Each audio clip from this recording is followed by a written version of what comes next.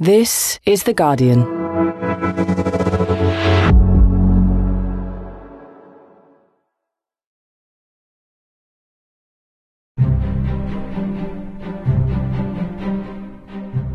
Welcome to Politics Weekly Extra. I'm Jonathan Freedland.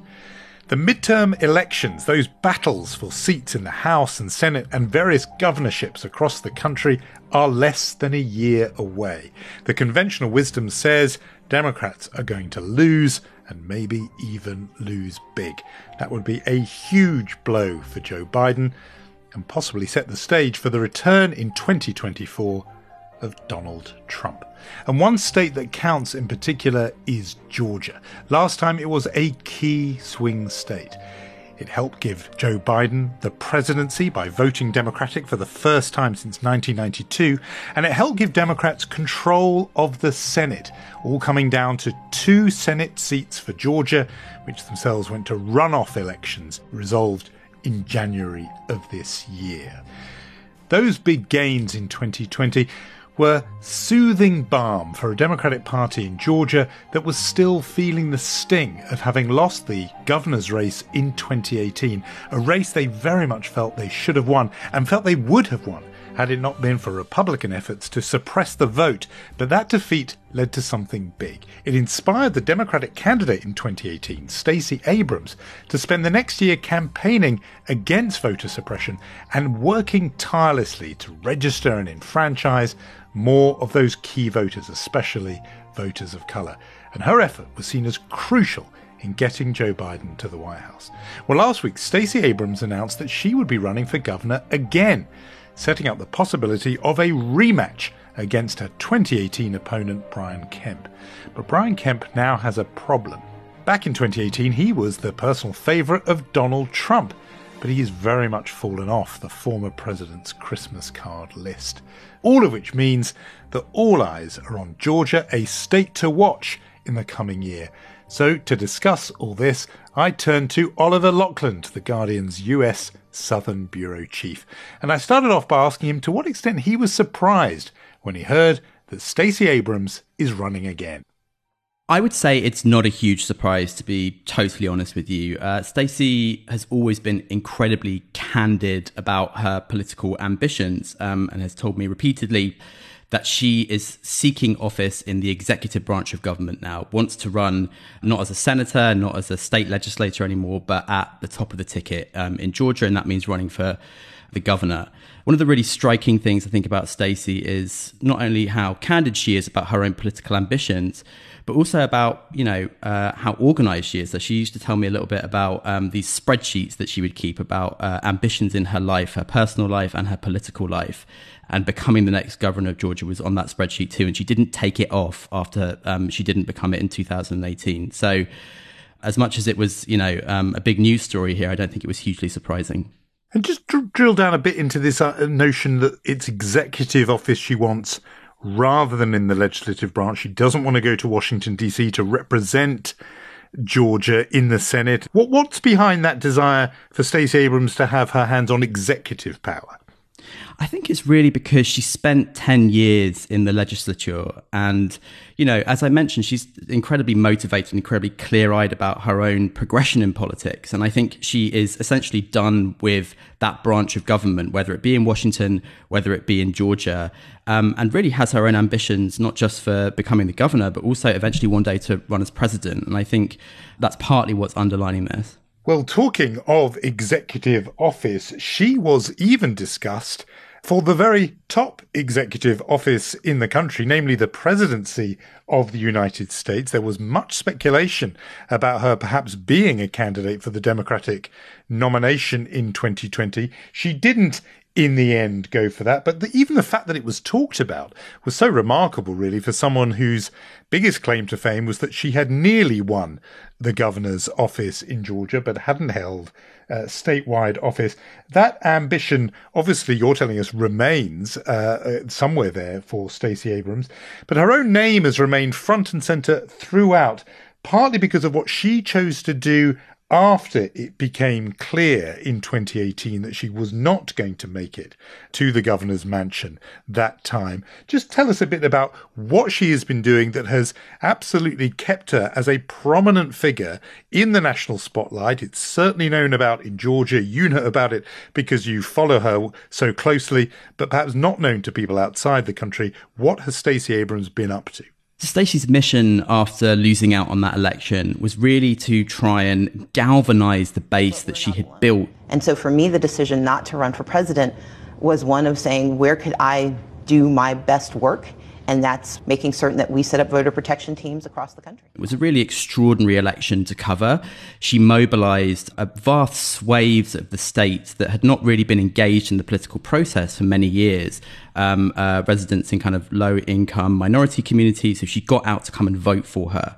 And I think that she wanted to really keep that momentum going when it came to the presidentials, and also to really push back against some of the rampant, as she describes, voter suppression happening in the state. We have seen it through voter ID laws. You can't get on the rolls, and if you get on the rolls, you can't stay.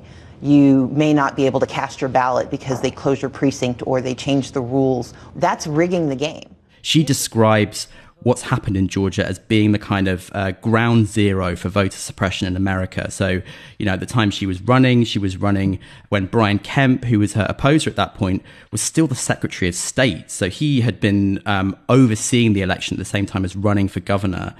And he'd purged thousands of voters from the rolls there, and closed hundreds of polling stations across Georgia as well. So she founded this group called Fair Fight Action. And so her sort of entire modus operandi following that election was to try and make sure that Georgia remained competitive. Not just Georgia, other states in the Sun Belt, but really it was focused on Georgia.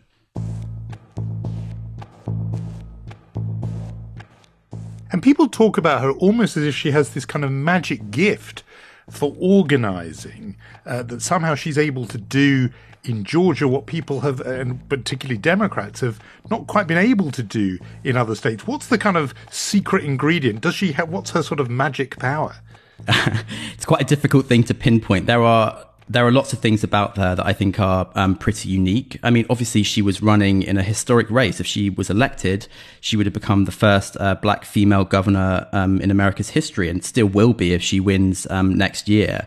But I think, you know, underpinning so much of that is a real charisma, an ability to see and hear people where they're coming from in the political process. You know, she's dealt with a lot of setbacks. She's not from a kind of, you know, traditional Democratic political class in Georgia. And so I think that really speaks to voters. She's also, despite the characterizations that many Republicans in the state have given her, not a radical. You know, she has not come out in favor of the Green New Deal, for example, hasn't come out and favored single-payer healthcare in America either. Obviously, she wants to expand Medicaid and bring the Affordable Care Act to Georgia. But I think there are lots of things about her that position her incredibly well in Georgia. I mean, you couldn't really have, I guess, those sorts of policy positions in Georgia, historically moderate state among Democrats, and obviously been in Republican hands for so long. We've talked about the big focus with her is this drive to enlist, enfranchise, register voters and make sure that they get to vote and have the chance to vote. That was a big deal already in 2018, as we've been saying. It's got a whole lot harder since. I mean, tell us about that, and very specifically how it's got harder in Georgia and I suppose really across many states in the South and beyond. So I think to kind of understand where Georgia is at the moment, you need to think about not only what happened in 2018, where Stacey Abrams came incredibly close to winning. And I think that really rocked the Republican establishment in that state. She was within 55,000 votes, which is an incredibly close margin. Then obviously in 2020, Georgia flipped. It went to Joe Biden and they won both Senate seats. The Democrats won both Senate seats in a closely fought runoff election. NBC News now projects that Democrat Raphael Warnock has won the Senate runoff election, defeating incumbent Republican Kelly Loeffler. Called the second of two Georgia Senate races for the Democrat Jon Ossoff. Really, Georgia kind of became the emblem for the Trump administration at the time of suggesting that this was a stolen election, you know, pushing baseless conspiracy theories about fraudulent voting. There's no way we lost Georgia. There's no way. That was was a rigged election. Donald Trump personally called the Secretary of State in Georgia and urged him to find the 11,000 votes that he had lost by. I just want to find 11,780 votes, which is one more than we have. Which to many people was a pretty clear indication that he was essentially trying to force the result in his favor. And so that kind of pressure that existed after the 2020 election has led to a swathe of pushback from the Republican-controlled legislature, and that is embodied in a piece of legislation that was just passed earlier this year, SB 202. Governor Brian Kemp is defending Georgia's controversial new voting law, the one that passed the legislature and he signed all on the very same day, which builds on a lot of those previous iterations of voter suppression that I mentioned. So Georgia now has much harsher voter ID laws. There are major pushbacks against absentee ballots. Early voting as well has been pushed back on. Polling locations as well. So as I mentioned, there were hundreds of polling locations that were closed in Georgia under Brian Kemp's tenure. Now, if you turn up to the wrong location, you can't cast your ballot there unless you turn up past 5 p.m. The one that really stands out to me is the fact that it's now a misdemeanor offense to give voters waiting in line food or water, which obviously in a lot of these places where there are long queues for votes in urban areas, there are kind of organizers who go out there and give water and food to make sure people don't leave the line, and that's now essentially illegal.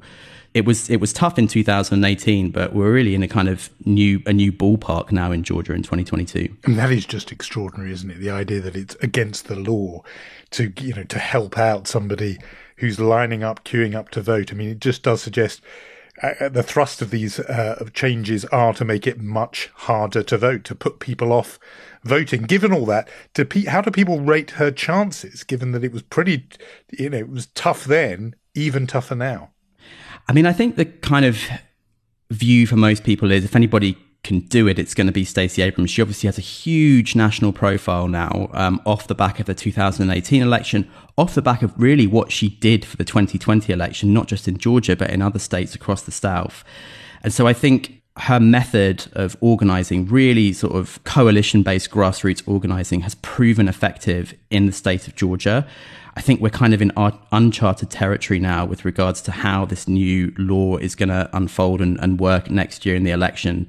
So we're really just going to have to kind of wait and see, I think. Yeah, and we're taking as read in this conversation that she will be the Democratic nominee. I mean, you and I have got into her chances up against the Republicans, but there's no doubt that now that she said she wants to be the nominee, to be the Democrats' candidate for the governor's mansion, it's going to be hers, isn't it? The nomination, at least. I'll put it this way. I will eat my hat if anybody else beats her in a primary, to be totally honest. Yeah, no, I don't think you'll have to get your salt and pepper and knife and fork out for your headgear anytime soon. I think people do think that's the likely outcome. So listen, we've talked about that's the sort of contest on the Democratic side, probably no contest. It's very likely to be her. Let's look at the other side of the battle to come. And we've talked about it a bit, that Brian Kemp is the incumbent. He was, in British terms, the returning officer, in charge of overseeing the election in 2018 that handily went his way. Before, he was seen as something of a favourite of Donald Trump's and has fallen out of his good books, partly for the reason you said, which is he was, crudely, not willing to sort of cook the results for Donald Trump in the 2020 election. Is there more to it than that, or is that really the grudge between these two, and how important will it be? It's 100% the grudge. I mean, I remember covering the 2018 gubernatorial, and Kemp essentially modelled himself as a kind of Trump mini in that campaign. He ran a whole series of ads that was sort of under the banner, "I just said that." Sort of. I've seen these ads, and honestly, if it didn't have the markers on it that prove it's authentic, you would think you were looking at a parody, a spoof out of Saturday Night Live. I got a big truck, just in case I need to round up criminal illegals and take them home myself. Yep, I just said that. Presenting himself as a sort of outspoken conservative who would say things like, "I'm going out in my truck to round up illegal aliens and get them deported," would pose with shotguns and that sort of thing. courted Trump's endorsement, got it, and absolutely used it to the maximum throughout that entire campaign. So Trump came and rallied with Kemp a few times. I was there at one of them and just remember speaking to basically everybody at that rally who, you know, expressed the fact they were going to vote for Kemp, but really the fact they were doing it was because Trump was there and Trump was endorsing him.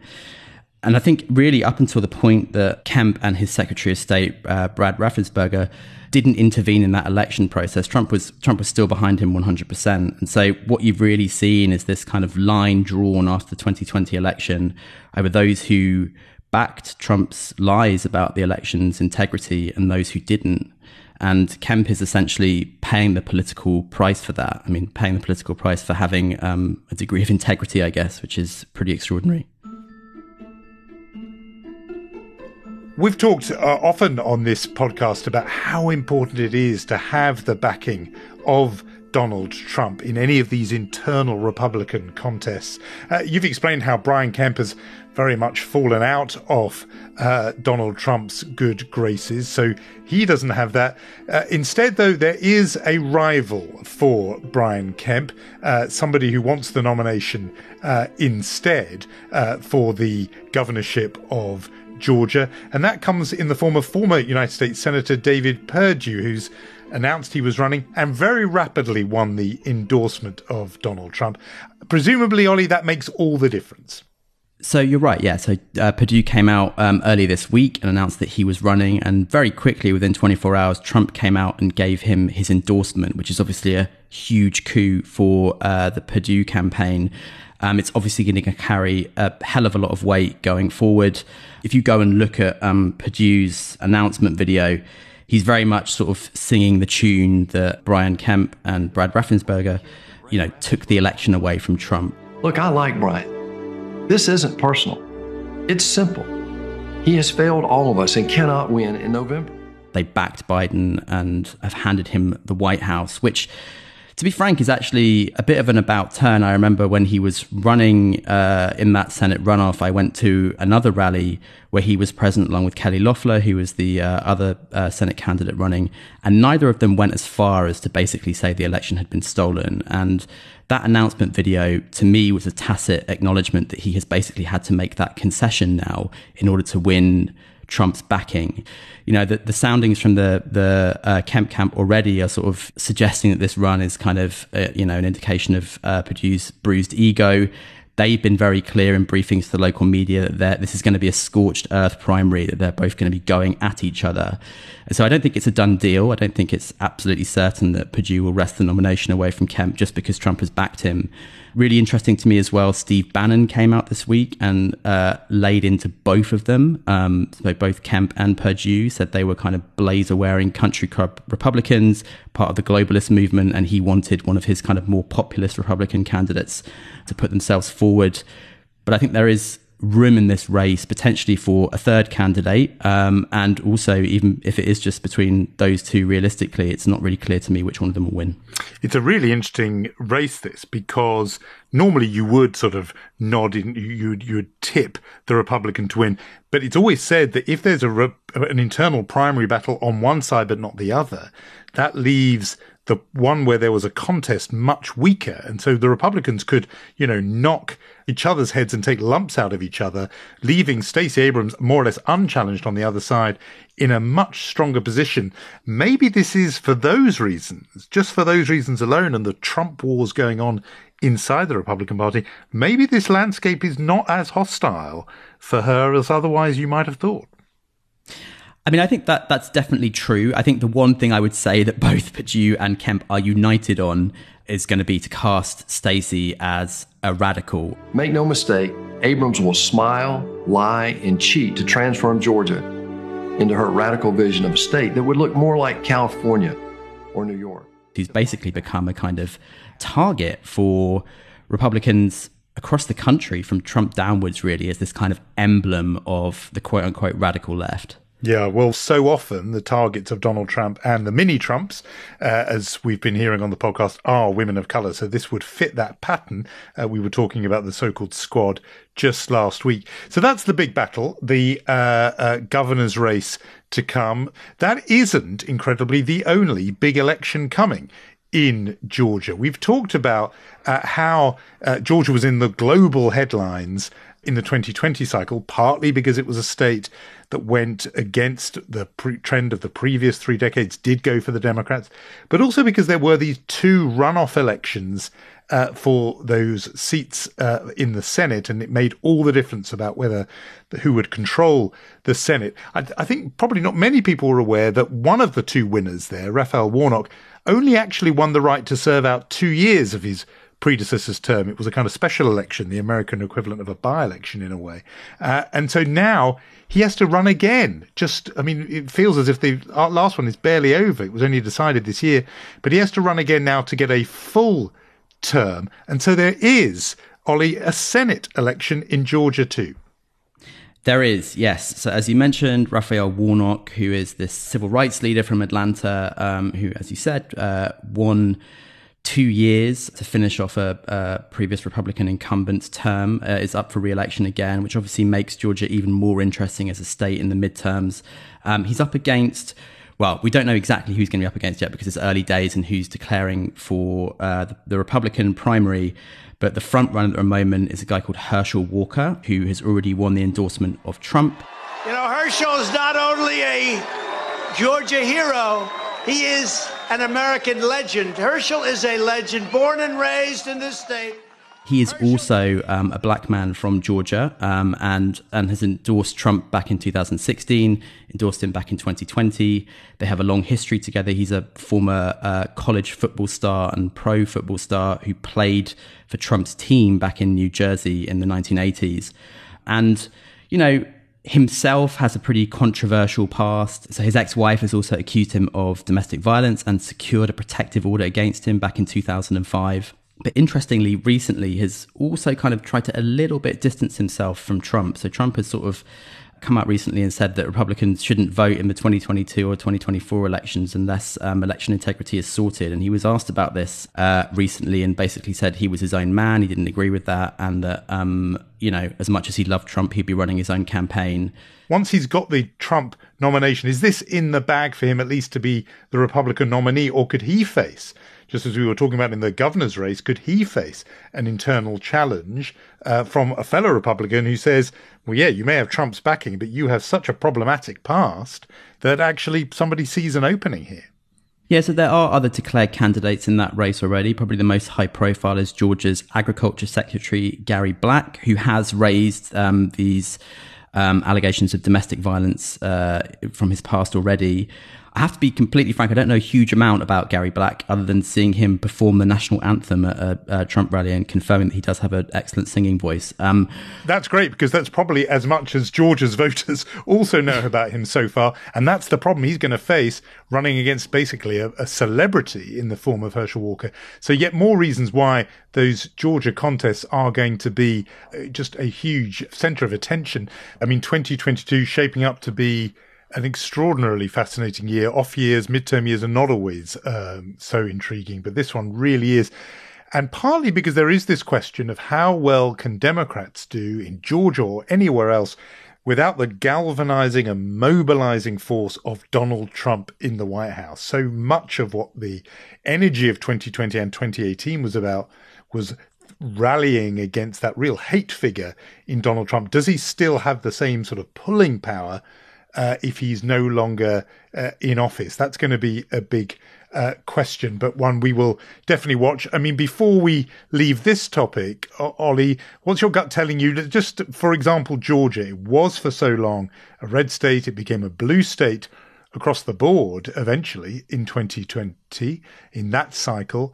Do you think it flips back to red, or does it deliver a mixed verdict and stay very emphatically purple? What's your gut telling you? That's a tough question to answer. I think that I would slightly duck the first part of it and say I think that there's no doubt in my mind now that Georgia is no longer a red state; it's a swing state. And anybody who thinks otherwise, I think, is flatly wrong. What happened in 2020 and what happened in 2018 have really shown us that that's Georgia's status now.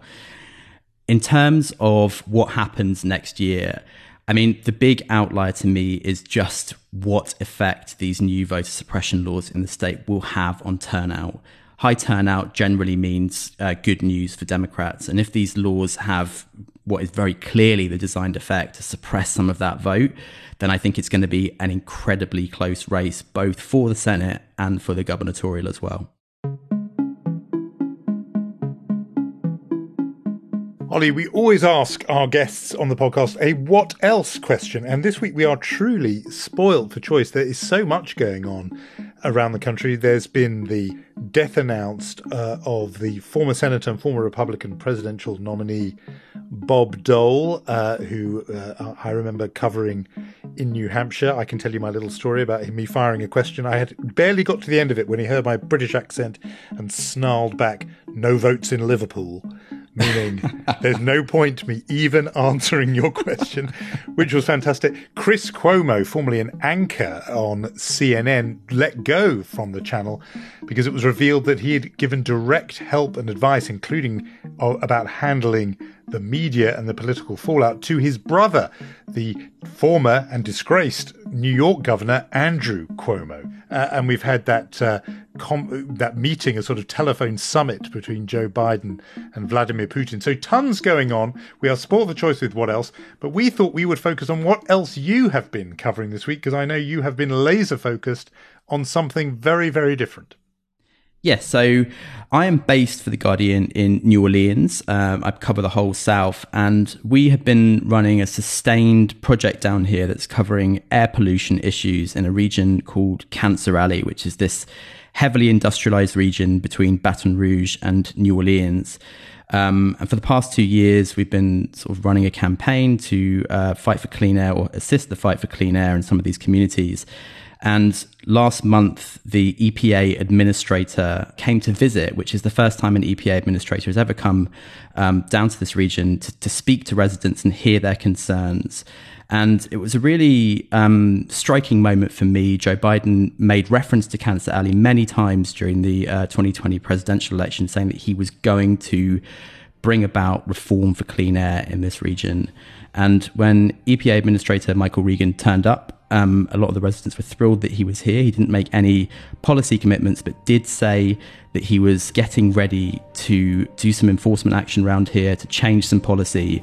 And so that's really what I'm kind of laser focused on at the moment, to see what's going to happen with the EPA in this region, because it's so important.